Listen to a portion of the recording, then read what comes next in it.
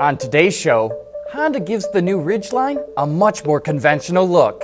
Renault-Nissan plans to fight car sharing with connectivity, and a look at FCA's plans for the Dodge Grand Caravan. All that and more coming right up on Autoline Daily.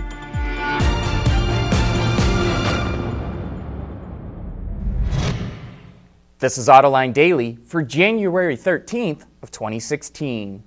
Kia took the wraps off a full-size SUV concept called the Telluride. The 3-row, 7-passenger model is built on the same architecture as the Sorento, but it's much larger. It's equipped with a number of advanced features, including sensors in the seats that capture health info, which can be displayed on screens in the door panels. It's also the first Kia model to feature 3D printed components that are located on the dashboard, door panel, and steering wheel. But don't get too excited about the SUV. The company says it doesn't have any plans to produce the Telluride. Honda revealed the all-new Ridgeline. As you can see, it's much more conventional looking compared to the previous model. It's powered by a 3.5-liter V6 with direct injection that's mated to a 6-speed automatic transmission. And for the first time, the Ridgeline will be available in both front and all-wheel drive. The bed is larger than before and features the company's in-bed truck feature that provides more storage space underneath the bed. The new Ridgeline will be launched in the first half of this year. And to learn more about the vehicles revealed at the Detroit Auto Show, check out our coverage on our website, autoline.tv, or on our YouTube channel. And still to come, a look at Renault-Nissan's plan to fight car sharing. Autoline Daily is brought to you by Bridgestone Tires, your journey, our passion, and by Dow Automotive Systems, breakthrough technologies for lightweight vehicles. Car sharing could potentially have a big impact on car sales. If more people are sharing cars, fewer people will be buying one. That's why a number of automakers are experimenting with ride sharing. But not all car makers are embracing the trend. Bloomberg reports that Renault-Nissan CEO Carlos Ghosn plans to fight back against car sharing with connected vehicles that owners can personalize. He says, and I quote, "We're going to make the cars much more sexy, much more attractive, and we'll see how people react." Ghosn believes ride-sharing services will continue to grow, but they won't have a big impact on car sales.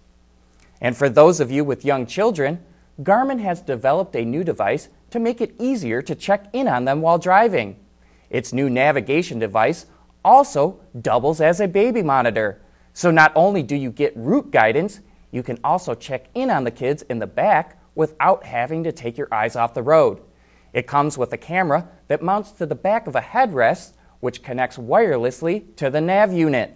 The camera also comes with night vision, so you can use it anytime during the day.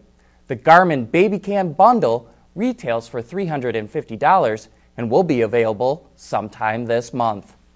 Coming up next, will the Caravan follow the Town and Country to the chopping block? For the people at Dow, racing is a sport and a science. We enjoy one and learn from the other. But like most competitive people, we like winning at both. This is the human element at work. Dow.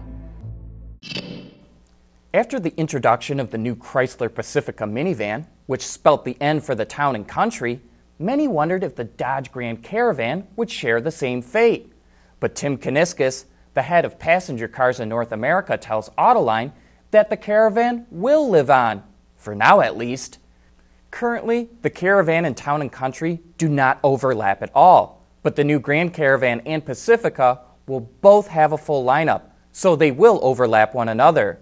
This will allow the company to see what consumer demand will be for both vehicles, and that demand will determine if the Grand Caravan stays or goes. And speaking of the Pacifica, it received the Eyes on Design Award for Best Production Truck. That's the award handed out by designers from across the auto industry at the Detroit Auto Show. The Lexus LC500 won for Best Production Car, while the Buick Avista took home top honors for Concept Car, and the Audi h-tron Quattro for Best Concept Truck. And if you want to learn more about what's happening on the supplier side of the business, tune in to our Autoline Supplier Symposium today and tomorrow. John is interviewing executives from a number of suppliers on the floor of the Detroit Auto Show about the issues impacting them. That's today and tomorrow, starting at 1:30 p.m. Eastern Time on our website, Autoline.tv. That wraps up today's show. Thanks for watching and making Autoline Daily a part of your day.